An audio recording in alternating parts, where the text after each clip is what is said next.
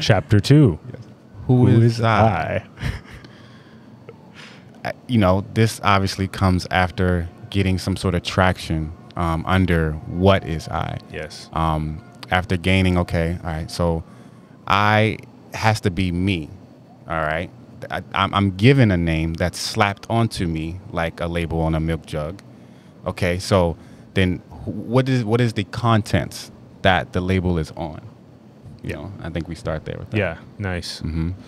Right. So, and how do you determine how do you determine who that is? Right. I think you did a good job of saying it's like a label slapped onto an item. Mm-hmm. And if we can look at our name as a label slapped onto a piece of life, then the question is, what is the life, or Right. what is the I before the label? Mm-hmm. And then we begin to say, okay, well, could it be that, that what's underneath of the labels is potentially the same? And is that I then just playing as the characters for the label, or the label is just, the label for the character? Yes. Yeah. Yeah. I mean, and again, we introduced this at chapter 2 because I feel like it's the subtleness to it, because chapter 2 really could be the end. But I feel like we kind of dance into, okay, you're playing a character.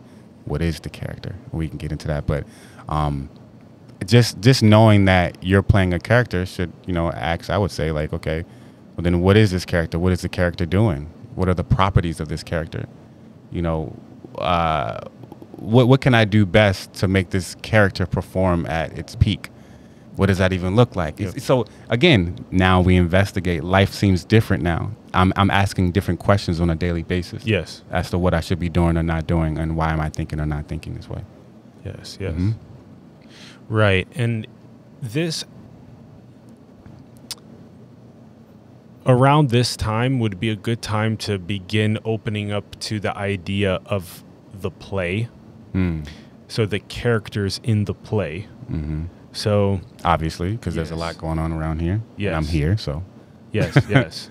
So then when we begin sort of opening ourselves up to the idea of the play, and I potentially being what's behind all the characters in the play, we can begin sort of having a deeper level of investigation, especially in the form of a play with characters. I think that's such a crucial element to our book. Yeah. A play with characters. Yeah. Yes.